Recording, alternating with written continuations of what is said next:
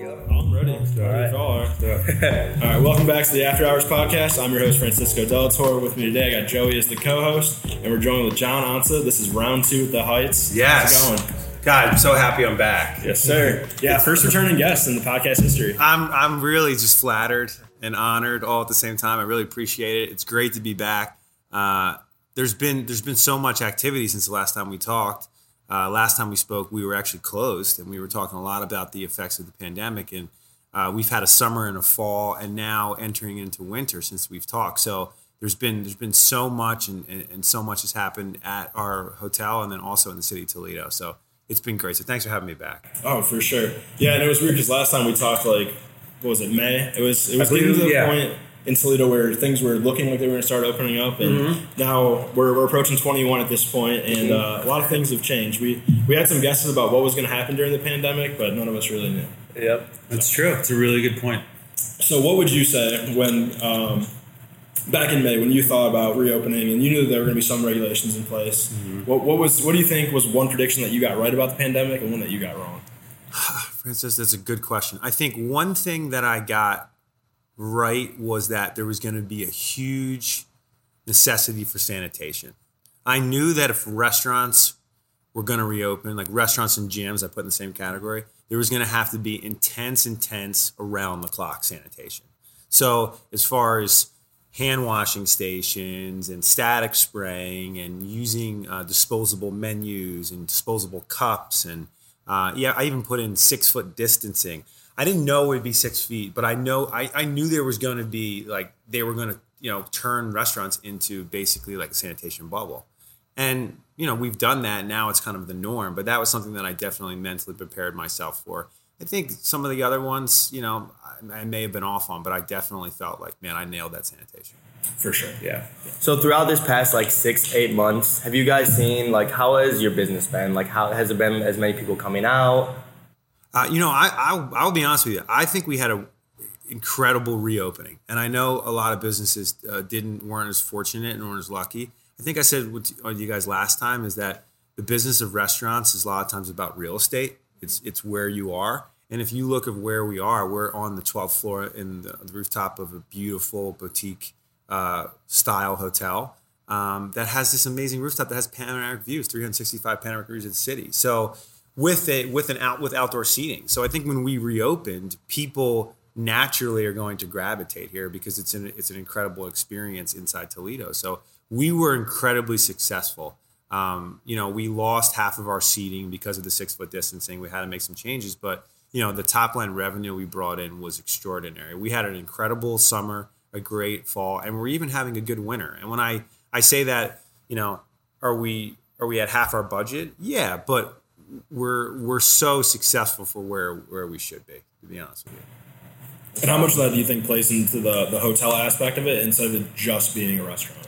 I think that the hotel definitely helps a lot when you have sleeping rooms. You have 246 sleeping rooms below your restaurant. That really helps. But I also can say that we had a lot of social guests that were non-hotel guests. Like our occupancy levels are down. I won't even give you the percent because it's a tough number to even talk about. But we had a lot of just social public guests that came in.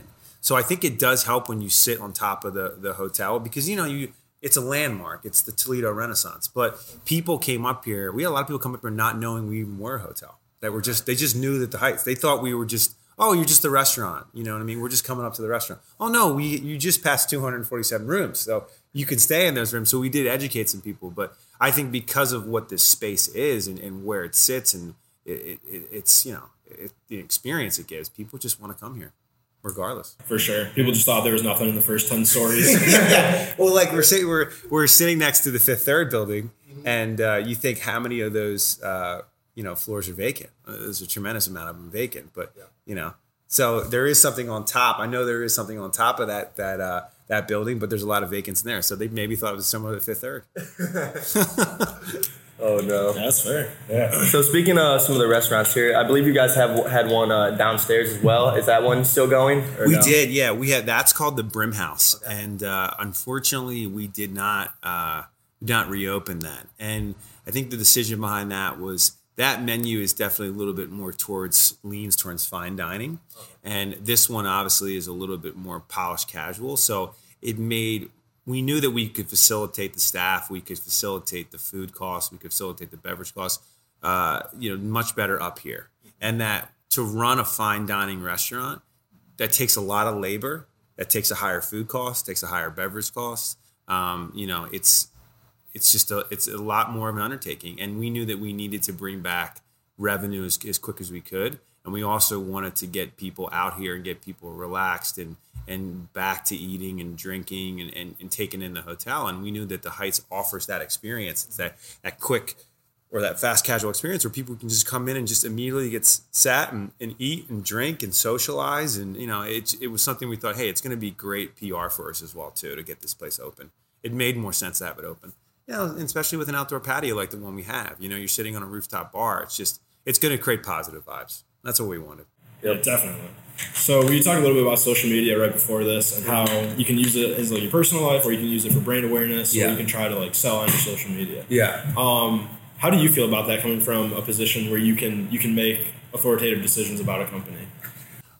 In regards to selling social media or just in social media? Just marketing yourself, brand awareness. How important do you think that is? I mean, in 2020, heading in 2021, it's paramount. You have to have a social media presence. I think now I don't know the direct analytics between our social media and the revenue, but I know there is a correlation. There's a strong correlation because I can tell from when we post things. Like for instance, we post a new to-go menu, and then 25 minutes later, I see 7 orders come through on my email notification. I know that's because of the social media post, because that's the only channel that we've posted it out there. So I think you have to have that. I think people are looking for instantaneous information. People's attention spans are very small. So we just posted a video that was brochure that was 6 minutes long, and people were like, "Oh, it was really good. And it was really long."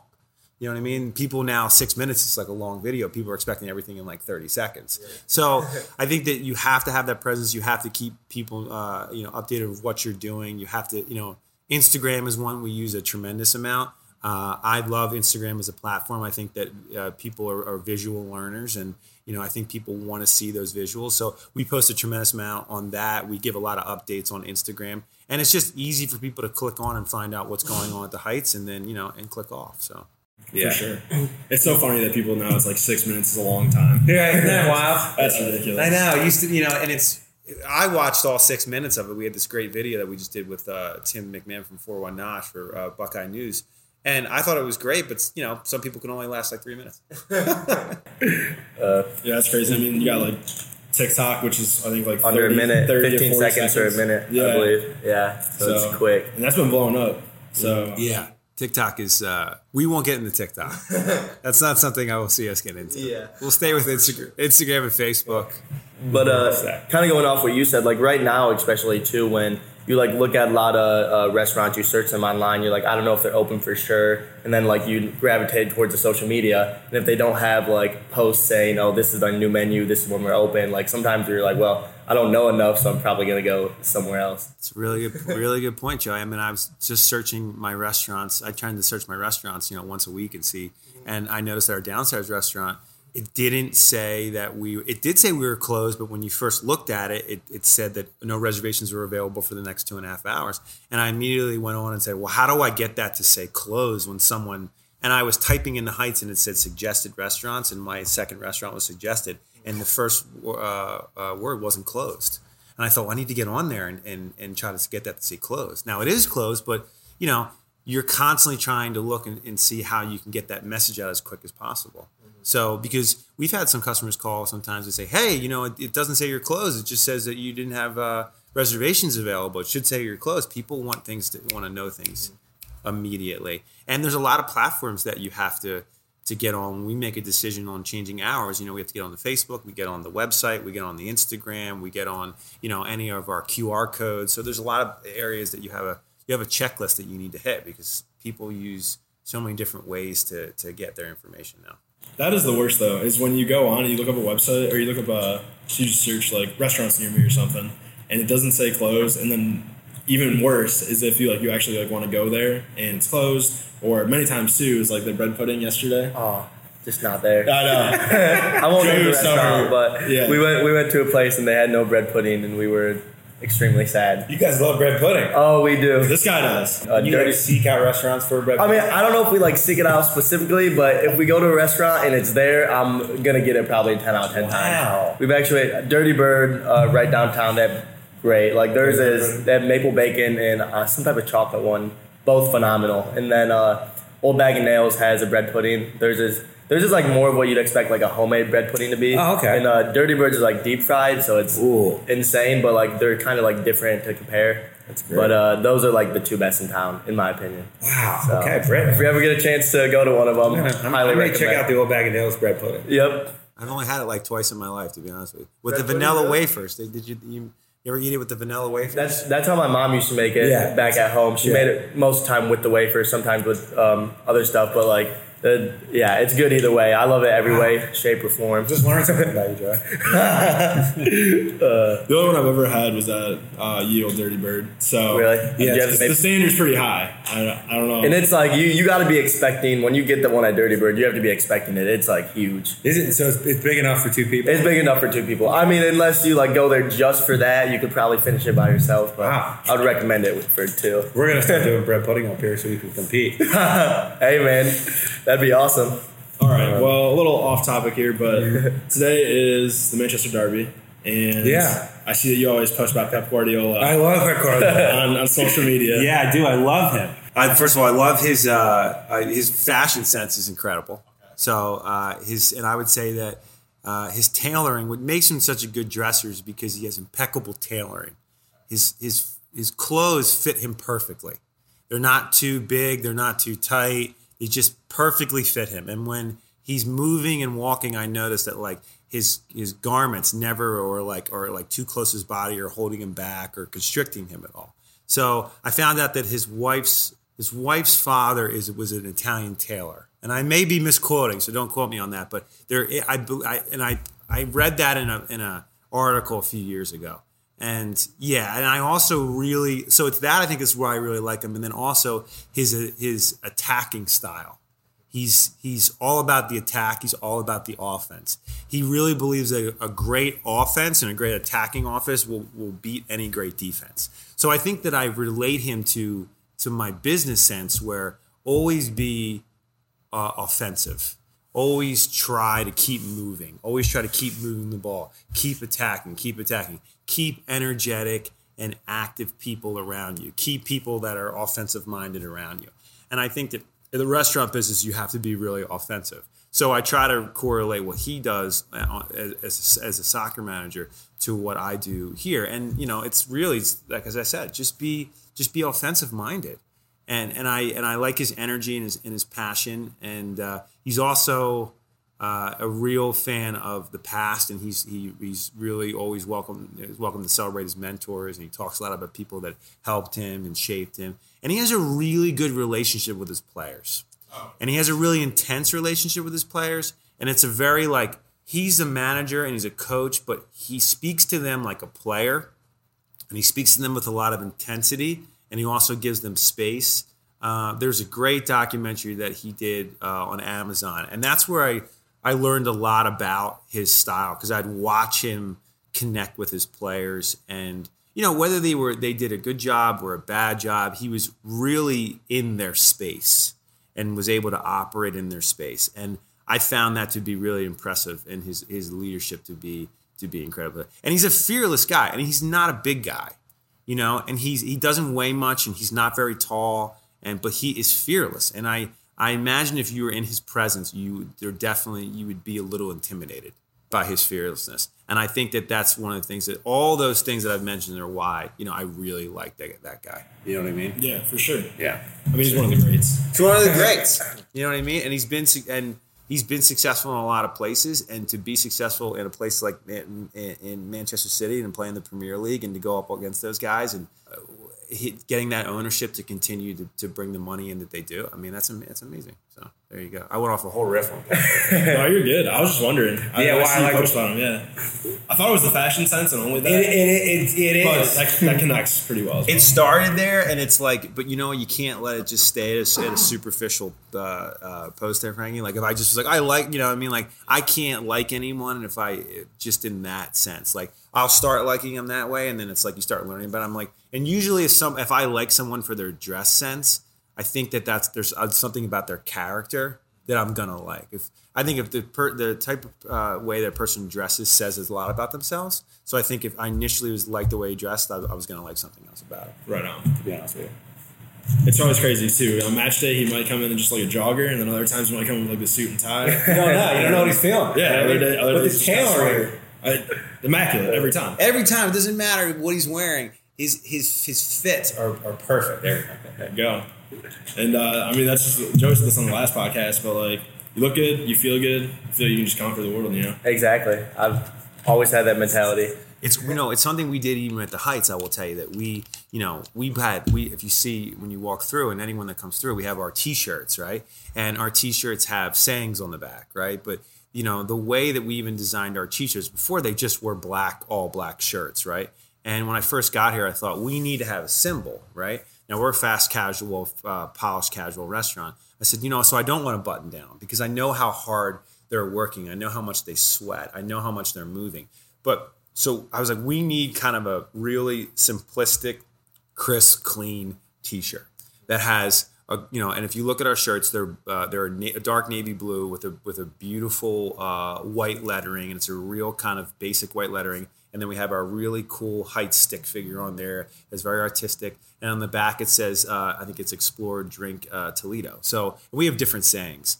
But the idea behind that, and then some jeans and some Converse or nice tennis shoes. And then we bought on the quarter zips, which I'm wearing right now. So there's certain things that we wanted to do that show that, hey, listen, they're crisp, they're clean, but they're casual.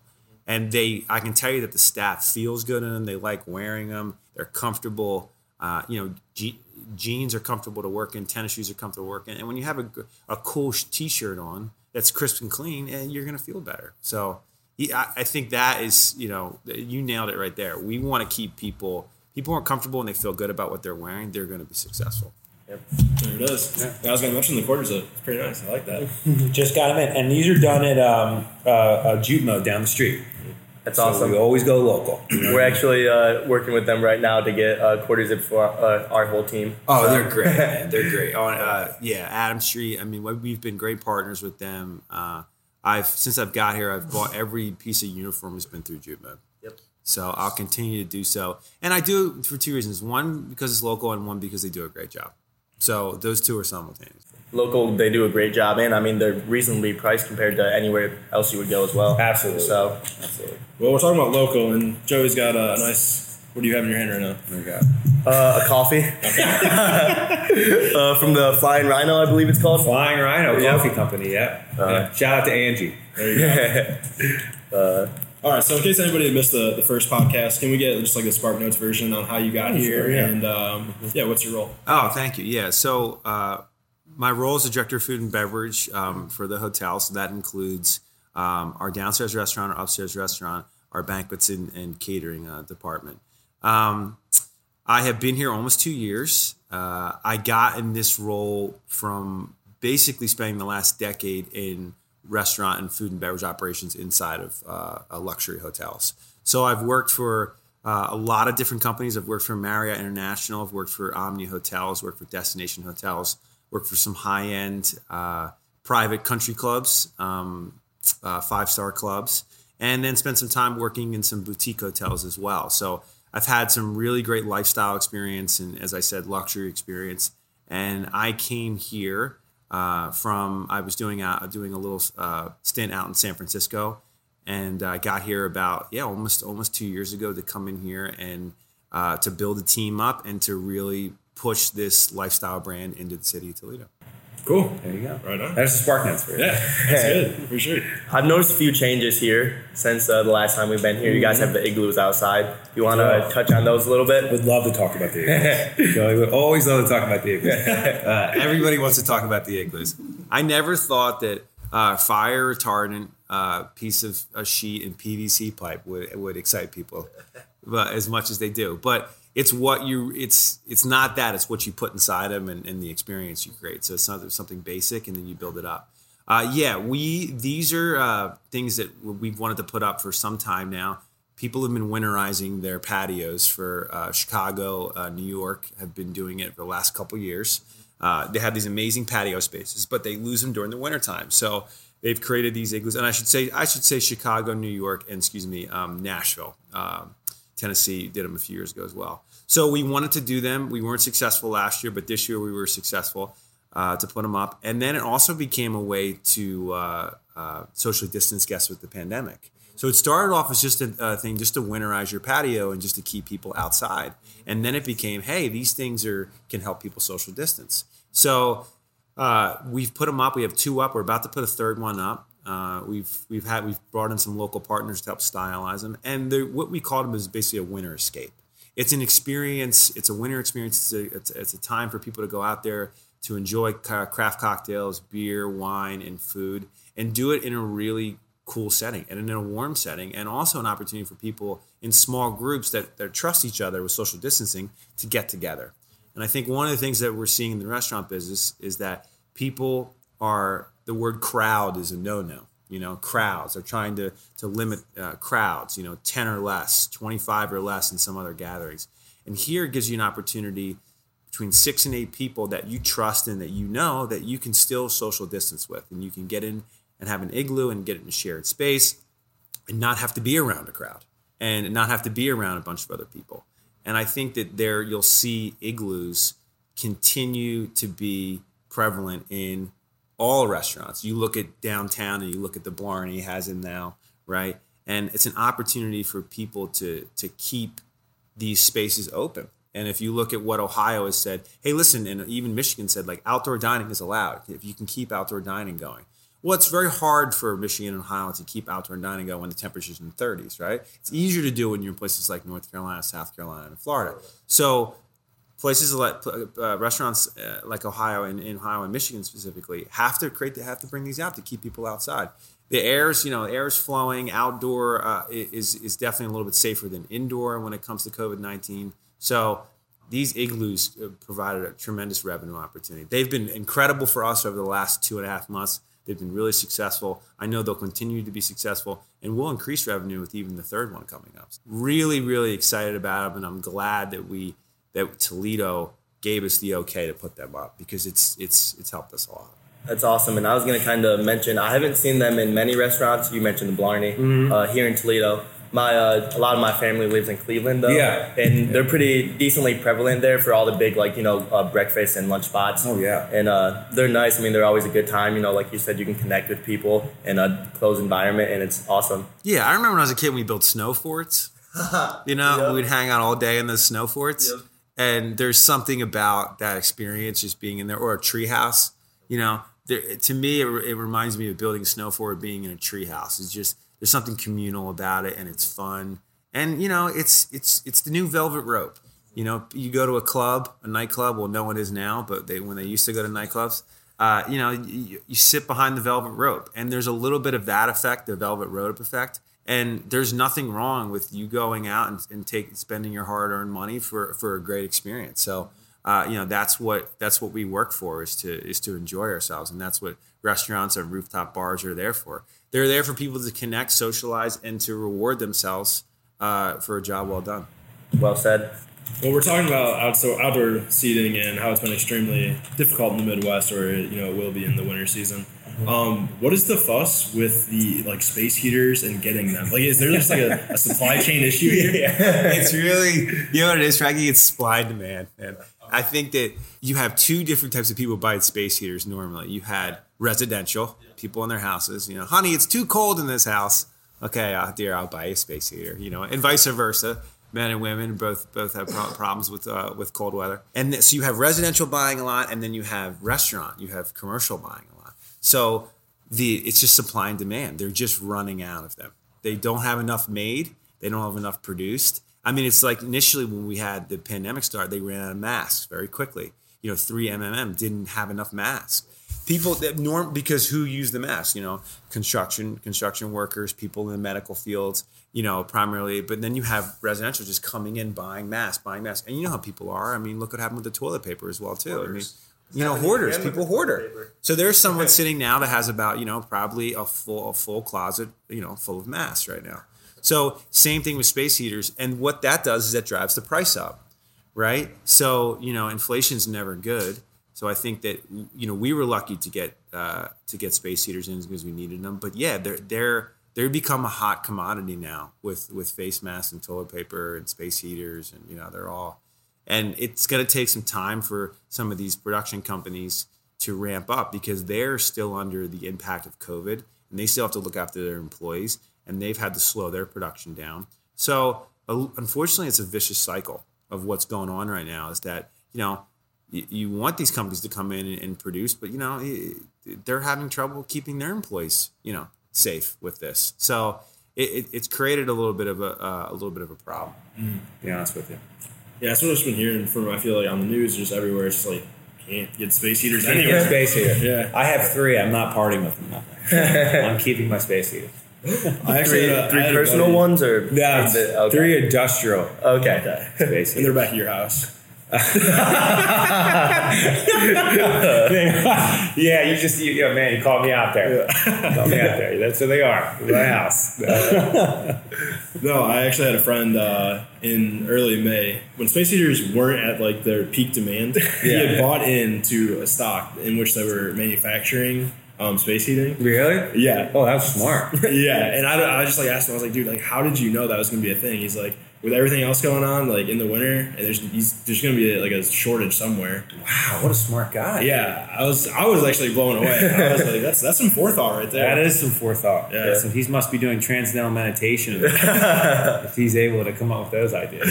Do you do any of that? It's a good question. I actually was talking with a guy who was selling me on a new inventory system, and we got into that conversation. I do a little bit of it. When I say a little bit of it, maybe like 2 years ago I did it. I haven't kept up with it. There's a lot of stock in it, a lot of famous and successful people. Jerry Seinfeld does a tremendous amount of transcendental meditation. I think most senior executives do it. And like I said, a lot of famous people, a lot of successful people. I think there's nothing wrong with reflecting and sitting and meditating. I think that we all should take a time to sit and relax and calm our minds. You know what I mean? I think there's an old saying like one mind. You need to have one mind, and I think that a lot of times we get pulled in a lot of different directions and we can make rash decisions. And I think when we take the time just to sit and relax and just to be in thought, that's good. Jimmy Valvano, you guys know Jimmy V, right? You guys know Jimmy V? He's coach of NC State in the 80s. Yeah. He's the amazing run. Yeah, incredible, best run, survive and advance, amazing documentary. Mm-hmm. He said you should do 3 things every day. You should think, you should laugh, and you should cry. And if you do those things, three things every day, you've had a full day. And he said every day I do those 3 things. Is the crying sad? Sometimes it's tears of joy. But the idea is that if you're doing those 3 things, you're fulfilling all of your emotions, you're fulfilling your thought, you're really tapping into every part of your being. And I've always kind of thought about that and think, maybe that's my form of meditation. Maybe it's not sitting, in silence, but having a full day like that, and maybe doing those 3 things is something that will keep me going. That's a really unique perspective. I've never heard that. What is it? I need to watch. So it's he actually said it. If you watched his last when he got the award from the ESPYs, his last speech that he gave before he unfortunately passed away. He says it in his speech. So if you type in Jimmy V ESPY speech, it'll come right up, and he says it right in there. He also gave an amazing motivational speech right after he won the. They had him on a motivational tour, and he was speaking to a bunch of successful CEOs after he won the NCAA title, and he has a hilarious motivational speech where I think he mentions it's in there as well, but he definitely mentions it in his last ESPY speech. And if you look at the amount of the guys that he's revered by, I mean, like Mike Krzyzewski is just, he says he misses him every day. Dick Vitale talks and says he lost a body part when he lost Jimmy V. I mean, he's so revered by people because of his personality and who he was. He did a tremendous amount. You guys will be interested in this. He did a tremendous amount of radio before, there wasn't any podcasting, but he had his own radio show, and like most coaches do, but then he had his own talk show, and he would bring in other academic people from NC State. So you'd have like the department chair of the agriculture department come on. He would interview him and ask him about this, and he would bring on like the economics chair, and he would interview all these people like inside NC State and just talk about what they do, because he was so interested in what everyone else do. And he said that he's like, the only thing that kept me really in school was basketball. So he wanted to learn about things. So he was one of these guys. I think that's why, if you look at him, you think, why is he so revered? It wasn't just because of basketball, it was just because of everything he did with basketball, and how he included himself. So he's another person that I've always tried to look at and go like, hey, I'm energetic, I'm excited, I'm happy. Here's someone else that's like that, that's really, really, was successful. So there's a blueprint there. You can be a nice guy and still be successful. You know what I mean? I think I always try to look at people and think, hey, this person does things that I wouldn't do, and they're successful. So sometimes when I was younger, it'd be like, oh, I don't know if I want to be successful, because I don't know if, do you have to do these certain things? Do you have to be successful? Do you have to have this kind of negative impact on people? But then you find people in your life that are successful and they're happy, and you're like, oh, okay, there is a way to be a nice guy, and nice guys can finish first. And I think that gives me a lot of hope. And I try to tell that to anyone that I work with, like, do the right thing. It's worth it. It's a little bit harder, but you know what? You'll get there. Yeah, definitely. And I mean, measuring other people's success is very flawed. I mean, everyone's success is subjective, really. To your point. That's how I look at it. Everybody has their own motives. But as long as you stay true to yourself. Yeah, it's a good point. I try to. I'm surprised you've never seen that 30 for 30. It's great. Yeah. There's so many of them, man. Oh yeah, there's a lot. The Last Dance. I was like the last real that was really good. It was the last real sports media that I got into. Yeah, there was a lot behind that I had no clue about what was going on in the background. Because I mean, that was 1993, right? Yeah, maybe. I mean, oh man, that was maybe 95, right? Because the Dream Team, right? They covered the Dream Team. Yeah, it was 95, and then but they kind of talk about their whole the span from when Jordan got there till what he left, kind of. I know, what an organization. I mean, what those guys went through. I know, it was just crazy hearing the stuff about Dennis Rodman, Scottie Pippen too. That was I was amazed with the whole relationship with Jerry Krause and how he was trying to break up the team and how he was trying to bring certain people in, and there was this antagonistic relationship between the organization, Michael Jordan, Jerry Krause, and all that was going on, and we're not re-signing, Phil Jackson. I mean, just kind of an incredible, all this, these. It was like a soap opera. It really was. And then they would go out and win. Yep. Yeah. Win 82 games.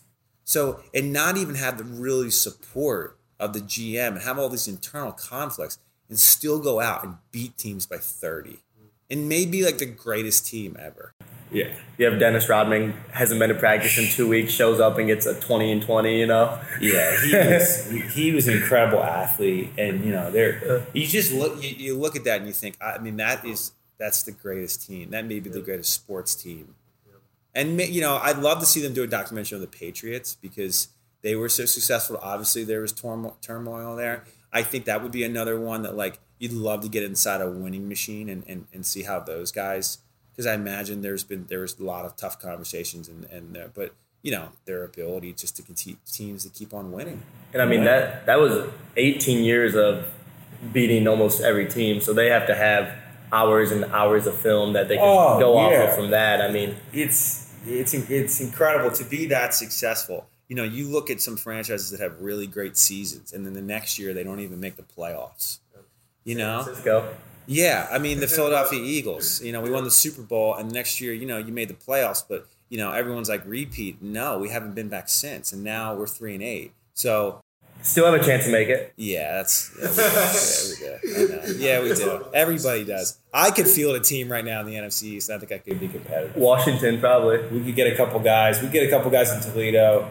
You know what I mean? We could put a team together. We may be able to qualify the playoffs, guys. It's pretty bad, but yeah. I mean, it's just that's a winning formula, but it's personnel. I mean, I think same thing as you're at Heights. It's like I was going to mention to you guys, like it's all personnel. It's hiring. It's getting the right people.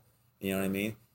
I used to think when I was young in my career, it was all about training and forcing people into roles and like pushing them and trying to get them where they need to be. But a lot of it now, I realize it's like you got to hire the right people. You got to hire the right people, and then if you put that same effort into training, you're gonna reap the rewards. But personnel is, and we've done a great job of bringing in some amazing people here who can open restaurants and close restaurants and do the right thing and make good judgment calls, and that's what you hope for. You know what I mean? And I believe you said most of your staff stays here a pretty long time, correct? Yeah, we've had if you minus the pandemic, we've had staff that has been here for almost all of them been here a year, which in the restaurant business in a hotel is pretty tough. Oh, yeah. I think Benchmark out in Perrysburg does a really good job of maintaining their staff. We actually have a podcast with them next week. Oh, do you really? Yeah. They're great. Yeah, they're great. They do a really good job. And, competition or not, they are a gold standard when it comes to restaurants here. And they keep their people. And they have a community of servers up there. They take good care of them, and they're very passionate what they do. And we have a similar base here. We have people that, that like this place and make good money and bring things to it. And I think that's harder in a hotel restaurant, to be honest with you. There are a lot of variables here, and there's a lot of ever-changing parts and a lot of different guests, and there's not a lot of regulars. It's a lot of different people, and but it's very fast moving. But we do a good job of keeping people here because we hire the right people, and then we also take care of their challenges and obstacles that they have. We take them serious, and we invest in them, and they invest in us, and we make sure that we keep that relationship with them, that they know that we're invested in them, and that in return they have to be invested into us. And if that wanes at all, either way, we talk about it. If there's a drop in investment on either side, we try to figure it out. We don't let that just mushroom cloud. And I think you have to do that. You have to have those honest conversations with yourself and honest conversations with your staff on if there's challenges. You just can't ignore them.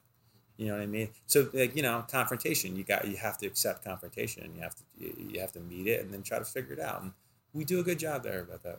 Yeah, and I think you touched on it last time. If somebody, may be having a bad day, some bosses may not want to find the reason they're having a bad day, and they might be like, oh, this person is just slacking. Mm-hmm. But when it comes to here, you want to find the reason if somebody's having a bad day and fix that before it ever blows up and they start feeling bad every day or something like that. Really good point, Joe. I couldn't agree with you more, man. Honestly. So how much of your job do you take pride in between being logical and doing all of the right things by the book, and then also having a sense of emotional intelligence and being able to be very personable? How important is it to be able to have a realistic viewpoint on both duality? That's an amazing question. Because obviously, we're the position you're in, it's all about affecting the bottom line of the business. It's a really good question. I think that it's hard to find the balance of that sometimes, but you have to make. I think as an operator, you have to think of the business first. But I think what you try to do is you try to place yourself in a position to make a good business decision that's not going to affect too many people negatively. And I think you do that by understanding your business model. And I think if you build, I think I mentioned it last time, if you build a good foundation and a strong business model and you understand it, if you have to make a decision that's gonna affect people negatively, the impact won't be as great because you understand your model and you're working within your business model. And I think that you do that by the products that you buy, the beverage programming that you have, the menus that you create. You understand who your customer is, what they're buying, what you're buying, what you're selling it at, And if you do that and you work within those constructs, when you have to make a rash decision, you're not going to negatively impact too many people. And you also need to communicate your business model to the people that are working for you. And I took a minute to get to that, but I was actually working out in my head as I was talking. You tell people what you're doing and what your business is, and they then understand and then can work within it. So, you know. Oh, 100%. I feel like most times when you get into a setting, like a corporate setting or a larger business setting, it is to the point where you have people like in their own cubes and they don't really understand the ecosystem of what actually is going on within the business, why people are working on the business, how people are affecting the bottom line. And I think a lot of people struggle with communicating to their employees the entire business model and the reasoning behind that. I feel like oftentimes people just really get placed in their isolated cube, department, whatever you want to call it, without having a greater understanding of the entire ecosystem of the business. Absolutely. And that can happen really easily. Absolutely. Yeah. And you probably know this more than anybody, Frank. It can happen right under your nose, right? And you don't even know what's going on.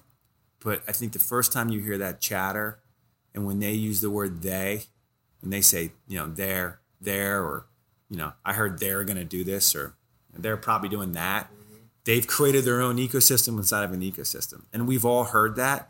And the thing is, a leader, you have to be like, oh, yeah, we have to break that wall down, because they have to know that it's us and it's we. I always, you know, keep note of that when any of those conversations come up, because I want everybody, not everyone gets to make a big decision, but I want everyone to feel like they're a part of something. So we do try to ask for a lot of constructive feedback from our staff and things that they're working on. And I try to personally get to every staff member definitely throughout the day. Anyone that's working up here, I communicate to one-on-one with every day. I try to talk with everybody every day. And then, you know, some people that I maybe see once a week, I definitely make a point. But it's easier for me to do that because it's a smaller group of people.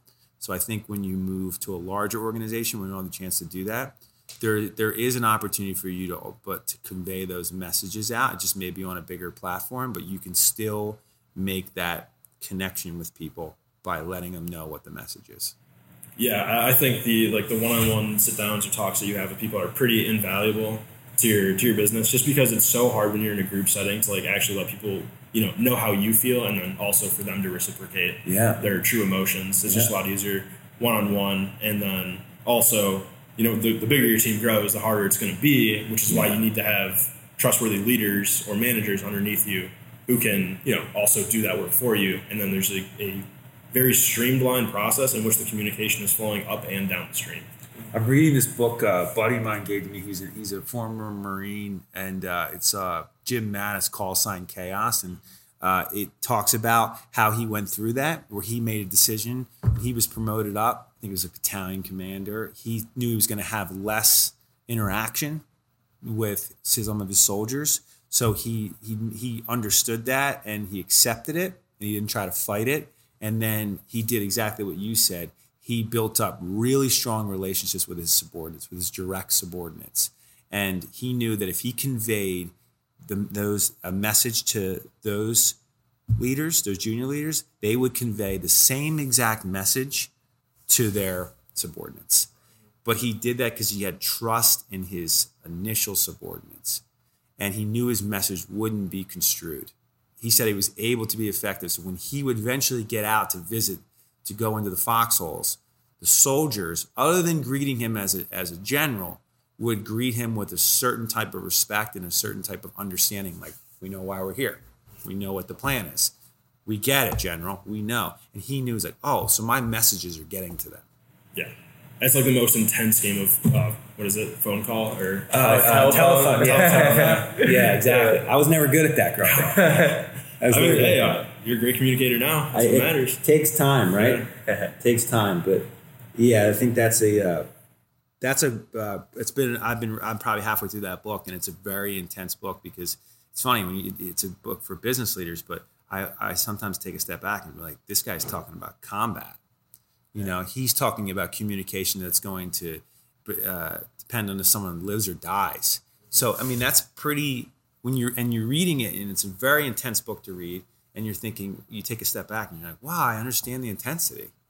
It's life or death situations that he's talking about. So that should be that communication should be pretty streamlined, right? So yeah, it seems like a lot of the media that you consume, whether it be through reading or online, is very self-improving, and it's through people that you like look up to. Yeah. I mean, while we're on the topic, is there anything else that you really enjoy when it comes to like media consumption? Maybe not like self-help or self-improvement, but it seems like you do a good job relating everything that you like read and see. Right, exactly. Yeah, thanks, guys. How you manage. I try to. I'm trying to think, of people that I really have a lot of like. I like people that I'm really fascinated with people that have a craft or are interested in a craft and pursue that craft.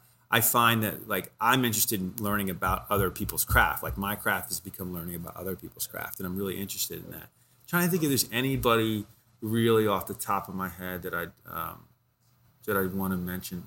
It's just right now I'm drawing a little bit of a blank. Maybe something will come to me, but yeah, I think military leaders are great. Certain politicians, early politicians, I try to follow. I try to look at at certain mayors and in certain cities and see what their impact was. I think it depends on what I'm reading and what I'm finding out about. But yeah, trying to. Do you have any guilty pleasures when it comes to media consumption? Oh man, guilty pleasures. I love I love to watch. I love watching 3-minute clips of The Sopranos. Okay. Because they're all over YouTube. And for some reason, I will love to watch like a 3-minute scene of like Tony Soprano talking to his capos. I just find like they're just they're just awesome scenes, and they always include a little bit of food and beverage.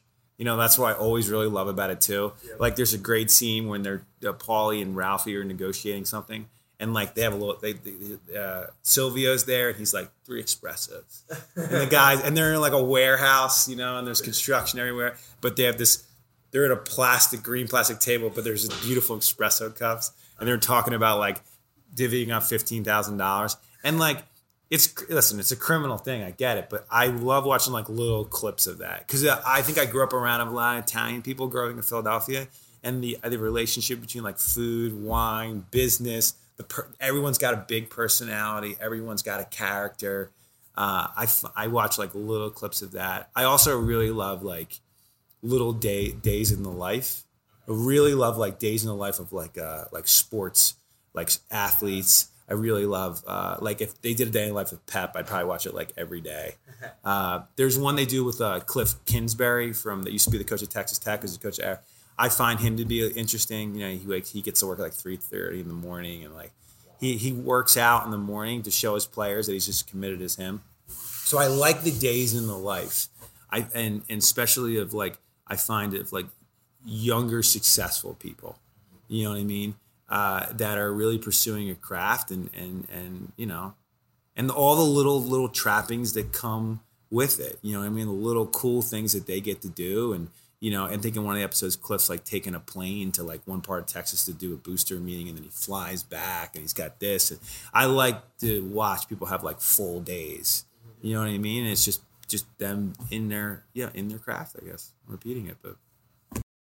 No, I love those. I mean, those are just easy to consume because you really don't have to. You don't have to do too much critical thinking, but you can still appreciate like what they're doing. And you can also think about like how you apply it to your life. But it's just always so fascinating, especially like sports athletes. Like, I just love it. Yeah, I thought of someone. I know I've been talking so much, but I thought of someone. Kurt Russell is my favorite actor, and I've always really appreciated. And I didn't know why he was my favorite actor. I loved a lot of movies he was in, like Big Trouble in Little China and like The Thing, and he's in this Best of Times.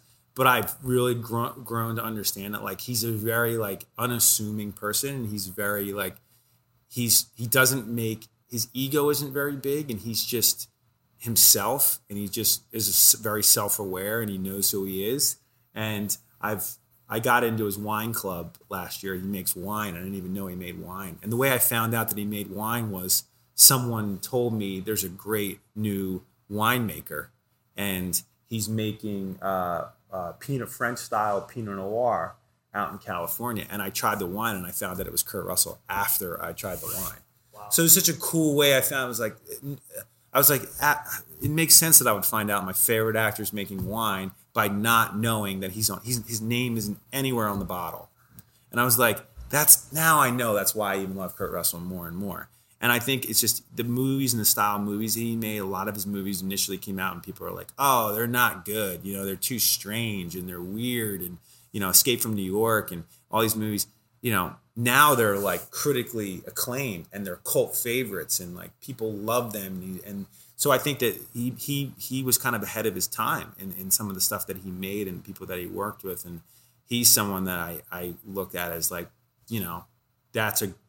I never really considered him to be like a real actor. He's an actor, but he always seemed like he was just Kurt Russell in a movie. And he played different characters, but to me, it never seemed like, oh yeah, Kurt Russell's an actor. I was just concerned, I was like, oh, it's just Kurt Russell. He's an actor, but he seems to be just more than that. Just seems to be just within himself. So great perspective. Yeah, that's crazy. Yeah. Also, I love that you had the wine first before you used his. No. Yeah, I was out in San Francisco, and a buddy of mine mentioned it to me, and I tried it, and I was overjoyed, and I kind of was like, and the wine was really good, and then I found out it was his afterwards, and I thought, man, that's great. Like it makes me like him even more. Right. Especially because he wasn't showy. He didn't like put his name on the bottle just for the recognition of Kurt. And I had a chance. Yeah, exactly. Yeah, like some guys will do that, I had a chance to meet him. Actually, it's so funny. I got invited out to a members-only wine party that he hosts every year. And it was on May 31st, which was on my birthday. And it got canceled from COVID. Yeah. So I was all excited to go. But you know what? I think there's an old saying.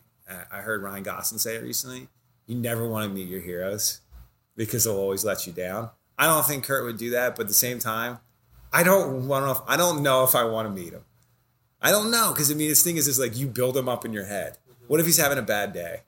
You know what I mean? Like everybody does. I don't think Kurt Russell's that type of guy. I think he would be really great, but at the same time, it's like sometimes you're just like you don't want to meet you know what I mean? You don't want to meet your heroes because you're just like, just have him out there, man.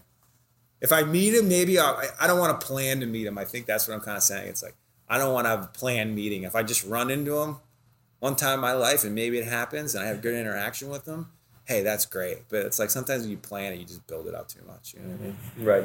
Kurt, what up? Yeah, exactly.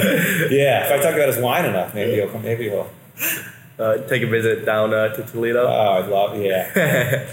I'm sure he's been through it. Oh yeah, no doubt. Yeah. So bringing it back to the Heights a little bit, besides the igloos, has there been any other changes in the past, 6 months to a year? We've definitely went through some menu changes. We update our menus seasonally, summer, fall, and winter. We've updated our cocktail menus as well. We have an incredible partnership with Kettle One Vodka.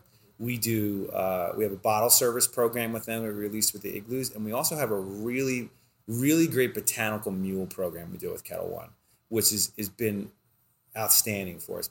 People love our mules. They love a Moscow mule. I was going to say, last time I was here. Yeah, right? Yep, it was phenomenal. Thank you, man. Thank you. I appreciate it, man. And it's a copper cup, and it really signifies that I say that you're off work, and you're hanging out, and you got a copper cup, and the light hits it a certain way, and there's a little gleam off it, and it's different than holding any type of beer mug or wine glass. It's a vibe, and that's a program that we really great. I work with a gentleman named Corey Williamson from Kettle One directly. We've built up a really incredible partnership, and then I'm really excited about the food that our chef Mike Rigaud does, who's a great chef that's been here. He's been here a little over a year. He's our executive chef. He really gets it. He really gets the Toledo food scene. He really has built up an incredible support base here. He creates great craft burgers and amazing wood-fired pizzas, and then some really interesting, tasty appetizers. We've had a chance to put out some great. He has a burger on there which is called the Beast, which is basically a mix of a lot of different great meats. There's pork shoulder, there's Wagyu in there. It's an incredible burger, and he has that on there. He's got some really interesting wood-fired pizzas. He's got one called the Rick, which is like a bourbon barbecue-based pizza, which is amazing. And then he has your traditional margherita pizza, which is a traditional Italian pizza. And then he makes a great pepperoni, and he's got a mushroom and onion, and he's really dived into wood-fired pizzas and great burgers, and then has taken it and then really kind of developed into this really great food and beverage program. So, is the Nashville hot chicken still on the menu? Oh, yeah. Okay, I was gonna say that's one of my favorites here personally. That is the jam, as we say. That is one of the best sandwiches we have. He spent time in Nashville making that sandwich with some of the best Nashville chicken sandwich makers in the country. So he, when we brought him in, we knew that he had that Southern hospitality and that Southern cooking flair, and that, he could keep people's stomachs full and he could keep them coming back. And, this is an opportunity for people to indulge. We do have great salads. We do have an opportunity. We do have low calorie offerings, but when people come up here, you can have a beer and you can have a Nashville chicken hot sandwich. You can have a cocktail. That's what we want people to do. And then take in the view.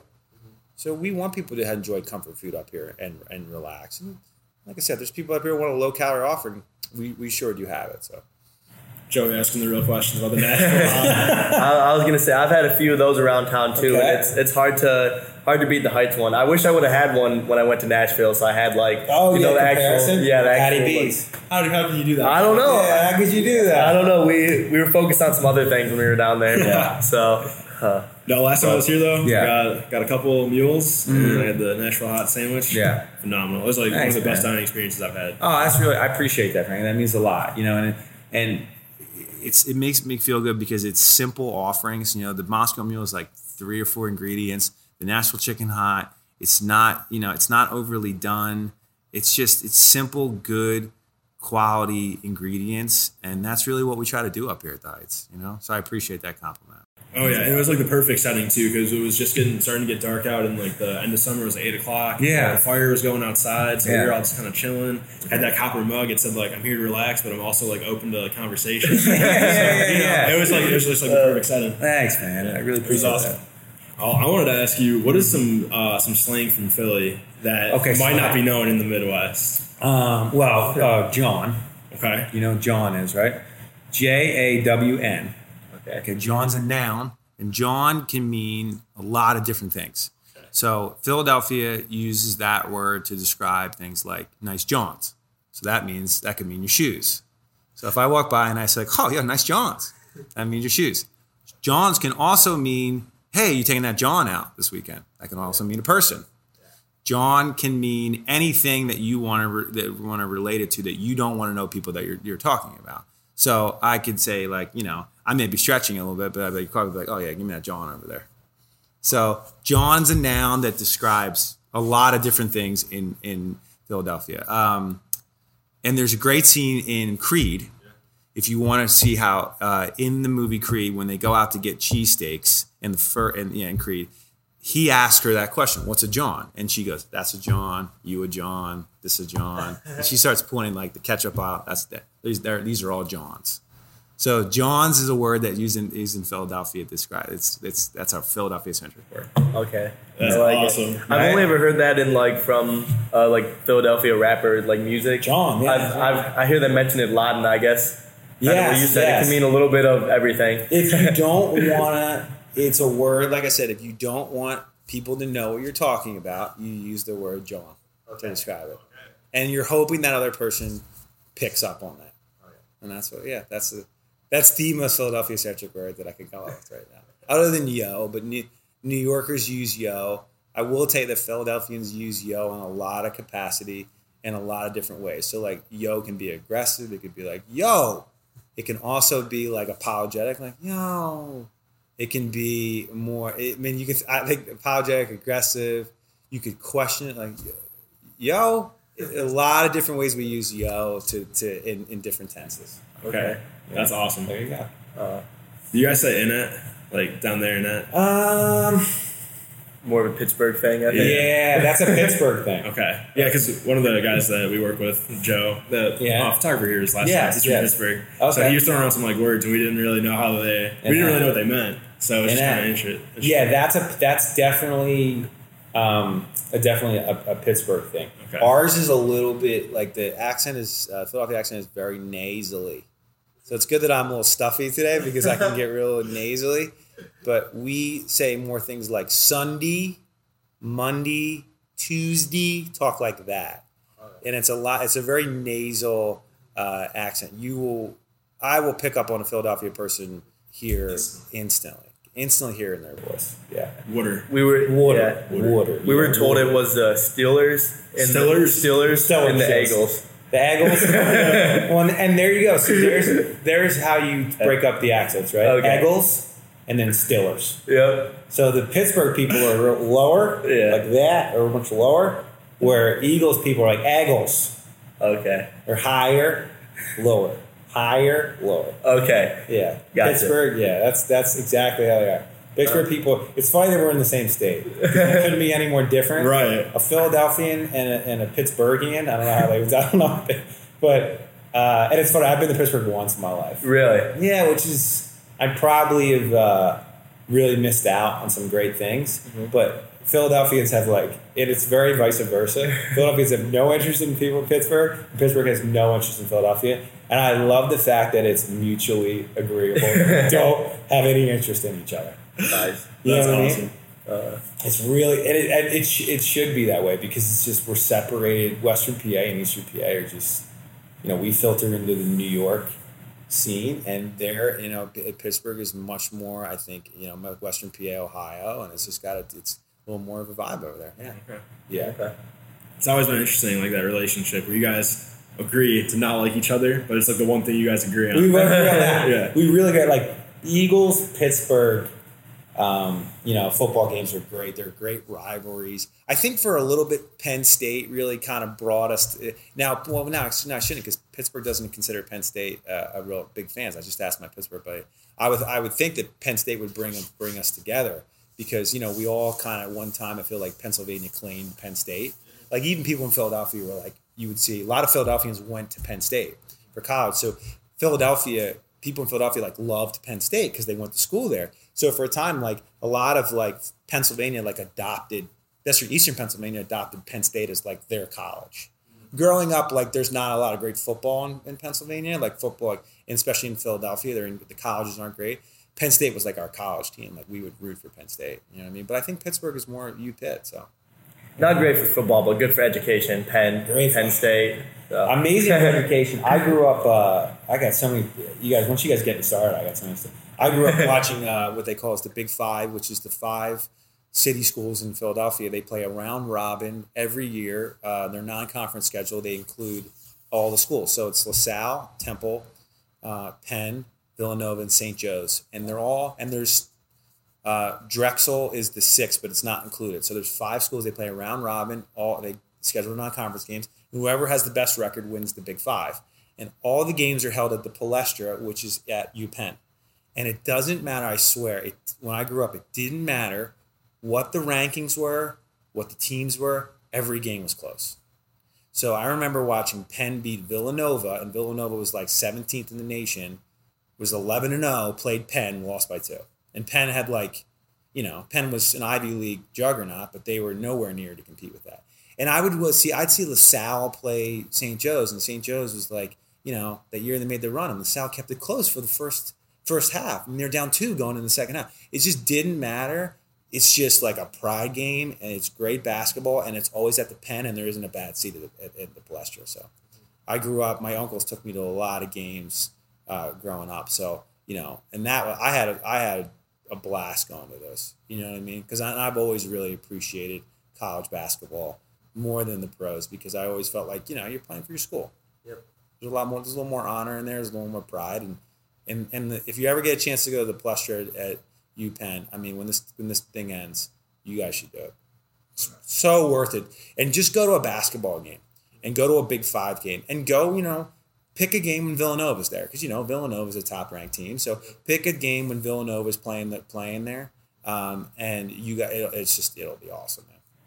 Keep that in mind. They'll play their hearts out too. Whoever plays, the 2 teams will just it's like the NCAA championship, right? Every game. March Madness is just with college basketball. It's so insane because anybody can win. We were talking about at NC State earlier. Anybody can really win. Once you make it in that tournament, it seems like it doesn't even matter. The 3 teams you expect to win almost never win, except for Villanova those 1 or 2 years when they were pretty untouchable. And then, but even that Kentucky team that had 5 NBA players, like they won I think every game in the what. They choked that. I know. That's what I'm saying. Like it's just insane to me. Like March Madness, you can always lose that one game. The NCAA tournament is awesome, man. It's just the greatest. 64 teams.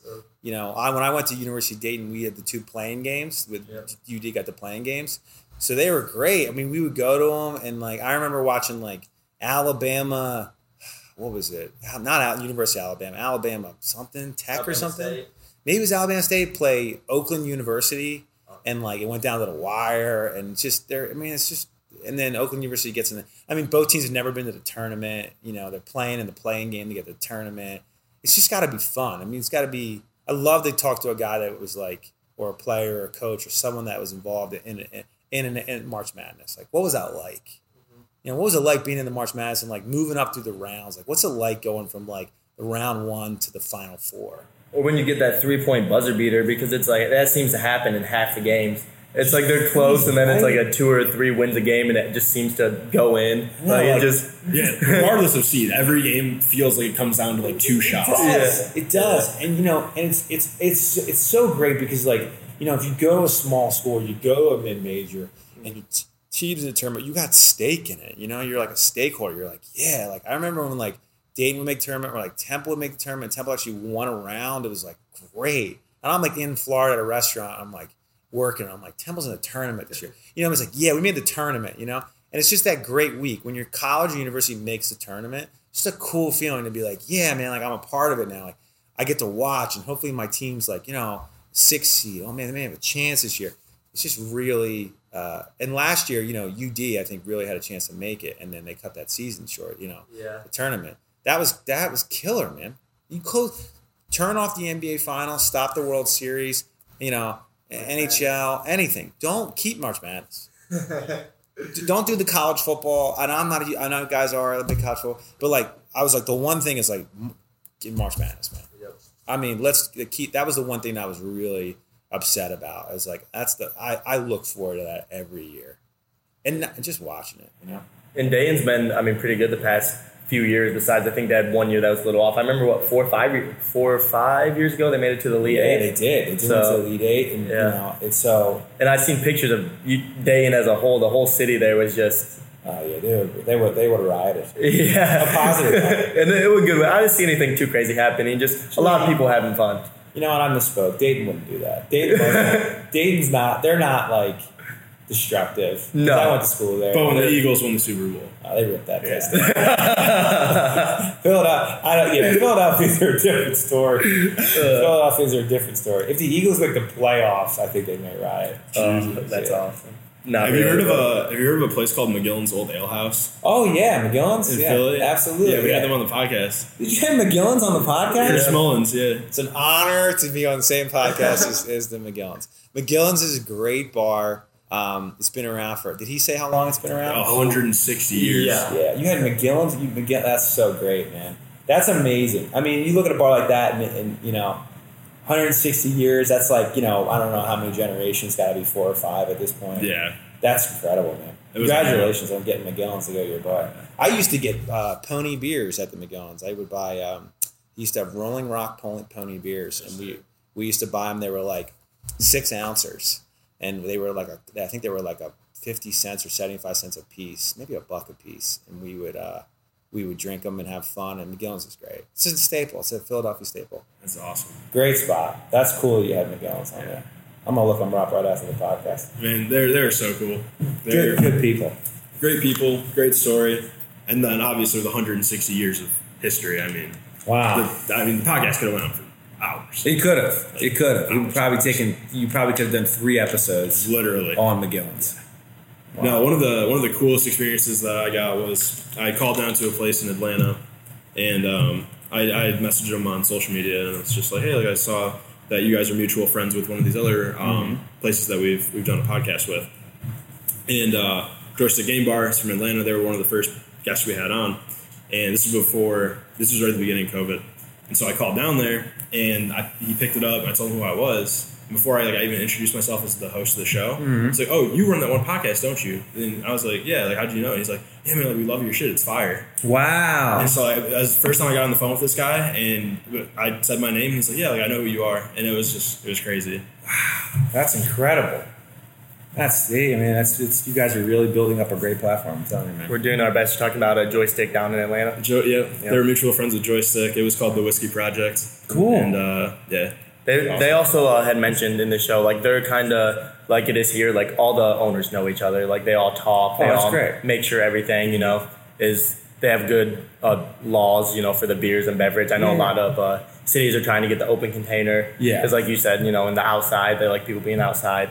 So a lot of the places down there in Madison too, or in Tennessee, they were trying to get open container too. So wow. It's it's a nationwide thing. You talk to all these people from all over the nation, and most of them that we've talked to, they have their own community. It's it's Atlanta, Georgia, but then you also have Fayetteville, Arkansas, and then you have Madison, Tennessee, and then you have you just have all these not weird, but just unusual communities that you wouldn't think of when you think of a hotspot for restaurant and dining, because I feel the South really does get overlooked often. Yeah, in that regard. Absolutely. Okay, I agree with you. In Mississippi, Jackson, Mississippi, they have a really quaint little community there, and it's so cool to just learn about all these different places that are all kind of doing their own thing. Right? Yes, but at the end of the day, it's so community driven. It's really nice. Yeah, it's just a weird relationship because it's they all have the same goal of bettering the community through what they provide. Yeah, but then everybody has a little bit of a different approach to it.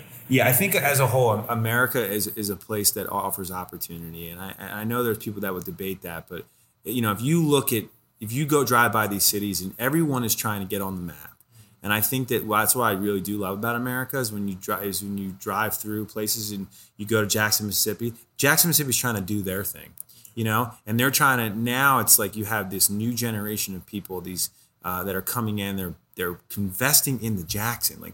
People want to stay in Jackson. People want to stay in Toledo. People want to stay Manhattan, Kansas. Yeah, Manhattan, and you drive, and Manhattan, Kansas is now you can get a great meal and a great craft cocktail, and you can go by this place. And I think your guys' podcast is you're seeing that, you're seeing, hey, it's not just in major cities, and that's what I love about what's going on in our country is that it's not about New York, Chicago, Los Angeles. It's more about living in these places and building up your own little cities and building up these lifestyles. So you don't have to live in large cities. You can live where you grew up and still have all the trappings of what a major city can offer. And I love it. I love that now you can travel to places like, Jackson, Mississippi. I was talking to a buddy of mine today about Little Rock, Arkansas. You can go to these places and have cool experiences. And there's people there that you guys are meeting that are really trying to do something good and trying to build up a culture. And that's great. And that's how it should be. And I'm glad that's the way it is. And it's going to attract transplants. People will move to Jackson, Mississippi. People will be like, you know what? Jackson's great. I'm going to move there. Right. And they'll go to places like that and you'll get transplants and you want new people to explore your city, but you also want the people that are in your city now to start, to be a part of it as well too. I don't think you want to kick anyone out that's there now, and you want them to be like, hey, listen, we need you too. We need you to invest in it too. So I think it's amazing you guys have had podcasts that's been able to kind of take you there. Yeah. It's great. It feels like we're almost have been to each city we've done a podcast with because they do such a great job explaining what the vibe of the city is, what drinks they serve, what food they serve. It just gives us a huge glimpse into every city. It's so cool. I want to touch on that too. One of the things that we've found from our analytics, a lot of the people that we have on the show, after we have them on the show or right before, they'll listen to a podcast and they're repeated listeners because once they hear it before we record, they're like, oh, I get what this is about now. I really want to be a part of it. Then they do their podcast and then they look forward to the following weeks where they can learn about other epicenters around the United States. Wow. And it's a really cool learning community. Yeah. And taking the best parts from here and there, and then how can you incorporate it into your business and then maybe be innovative in a new spot in the United States? Yeah. I think it's a good point. I learn a lot from other businesses. I know when I travel in other hotels, when I stay in rooms and I look at collateral, I look at what people are doing. Imitation is the greatest form of flattery. So I do it all the time. And I think I've learned a lot from restaurants, especially independent restaurants, They seem to be always on the creative pulse. They seem sometimes to do something you'll find incredibly creative just out of necessity. I remember being in a bar in West Virginia, and I remember them serving me, they cut the tops off wine bottles and then used them as candles for the tables. And I thought, did you buy these? They're like, no, we just didn't want to buy candles. So we cleaned them, sanitized them, cut them in half, sawed them down, polished them. Now they're candles. And I remember thinking like, yeah, you probably saved yourself like a few $100. And now you have these really cool looking candle holders that, that were your wine bottles. And that was like one of the first notions I had was like, like that's creativity out of necessity, as I said. And I think you can learn a lot from, like the chalkboard style that came from independent restaurants. That came from somebody saying, you know what? We don't want to print the menu every day. We're going to write on the chalkboard because we don't know what the menu is. But we're going to figure it out. That we're going to figure out the night before, the day of. We're going to figure out what we want. And also, we may have a special. We only have a few, so we can't permit. So we're just going to write on a chalkboard. And you see chalkboards all over restaurants, and especially like in corporate settings, where like that came from somebody. That idea, that's creativity out of necessity. And I've always gone into restaurants, small restaurants, as I said, and try to learn as much as I can. And you talk to these owners, and they're always real matter of fact with you, and to be honest with you. What I like about independent restaurants, always really open and always willing to share. They're not trying to hide anything. They're going to tell you exactly why they did it. They're going to tell you what's going on. And, they're real honest and truthful and hardworking people. And some of the best people that you'll meet is restaurant owners, real involved restaurant owners, not just owning a business and letting someone run it, like someone that's running it every day. You know what I mean? And you guys are probably talking to people like that. Yeah, we really couldn't have picked like a better niche. You said it. They're very open. They're very straightforward. Matter of fact, they'll tell you how it is. Yeah. But they also have like a creative spark to them that every person's unique in that regard. Yeah. And how they're being innovative. And I just really like that we somehow stumbled upon this. Yeah, but exactly what they did, what they did well, and some of the stuff they didn't do so well along the way. They're very open about both those. Yeah. I think it's great. You guys will continue to meet some really wonderful people. Mm-hmm. Yes, sir. Yeah, I mean, we had to adjust on the fly a little bit. First time we met, we really weren't doing that many, we weren't doing like many remote podcasts. Yeah. Up until that point, I think you were our 7th or 8th. Yeah, it was pretty early. Yeah, so most of them were in person. So we've had to get pretty good at communicating, through Skype or Zencaster. It's a different vibe. It is 100%. Really it's great that you guys have kept it going, and it's. You'd like to do them all in person, but then your bills would be pretty high. Yeah, no, exactly. When we do go in person, they can get high sometimes. Yeah, like I said. But if you get a corporate jet, you guys could be everywhere. Well, our goal is to after COVID is over, do a little tour of a lot of the bars we've been to. That's a great idea. But it might take a pretty decent while at this point. It could, but you'll probably it sounds like you guys are going to some really cool spots, which is really great. Yes, sir. I know. Frankie's excited for some of the Canada ones we are going to go visit. Oh, that's even better. Yeah, well, closer, I guess, right? One in Toronto, one in Quebec. One in Windsor. And actually, there's 2 in Quebec. Okay, yeah. Anything else you'd like to mention about the Heights? Anything that's been going on? Any future things people can look forward to? Yeah, plug some events. Oh, okay, sure. So we do our new winter hours are posted. They're Monday through Thursday from 3 p.m. until 9 p.m. And then Friday, we're open 12 to 9. Saturday, 10 to 9. And then Sunday, we do our Great Sunday Brunch, which is 10 a.m. to 2 p.m. Some upcoming events we're going to have. We have New Year's Eve coming up. So that's in January. We have that event upstairs. It's a private event up here. And then we're doing a cellar wine dinner, which is going to be downstairs in the Brim House. And they're both available to book on eventbrite.com. And we're working on a beer fest. We're working on potential doing an outdoor beer fest where we'll bring out about 10 vendors and all local Ohio craft beer and try to do a beer fest. We're trying to work and see where we can do that with COVID restrictions and social distancing, but it's something we're looking to do outside, hopefully in after the new year. So that's kind of the next thing, is to keep that running, and we'll keep moving and adjusting. with whatever the restrictions are, guys. And I think that's what everyone's doing. But one thing we'll do here is we won't stop trying to come up with ideas and to bring people out and to improve the experience. We'll just adjust to whatever the restrictions are and keep on going. And I think that's the mindset you got to have, for the next year at the very least, to be honest with you. It's been a pleasure. Thank you, gentlemen. Until next time. Thank you, sir. All right, After Hours Nation, we hope you enjoyed today's episode. If you'd like to stay updated, you can check out our site at afterhourscast.com. Don't forget to tune in next Tuesday morning for our next episode. After Hours Nation, stay thirsty, my friends.